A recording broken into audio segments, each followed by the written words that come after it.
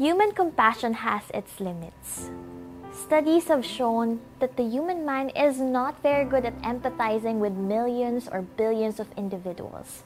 Some people call it compassion fatigue. As the number of people suffering and challenges increases, our empathy and our willingness to help decreases.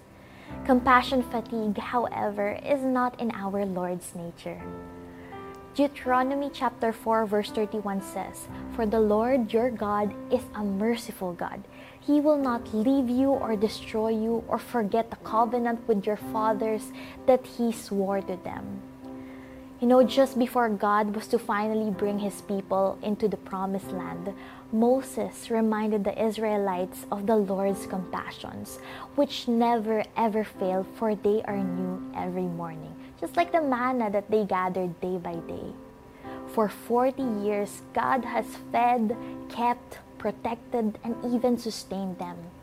Even when they had been unbelieving, even when they had grumbled, and though they had been unfaithful time and time again, God remained merciful.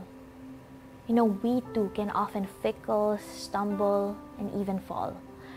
But God will never break His promises. He is loving. He cares. He keeps, He listens, He understands even when no one else does. And He stays. All because He is compassionate. So no matter where we are in life and what we are experiencing, in Him, we can find a heart that is overflowing with love and care. And when we have received God's loving compassion, we just can't help but want to extend it to others as well. So let us be compassionate today, because that is what Jesus would do. Have a great day.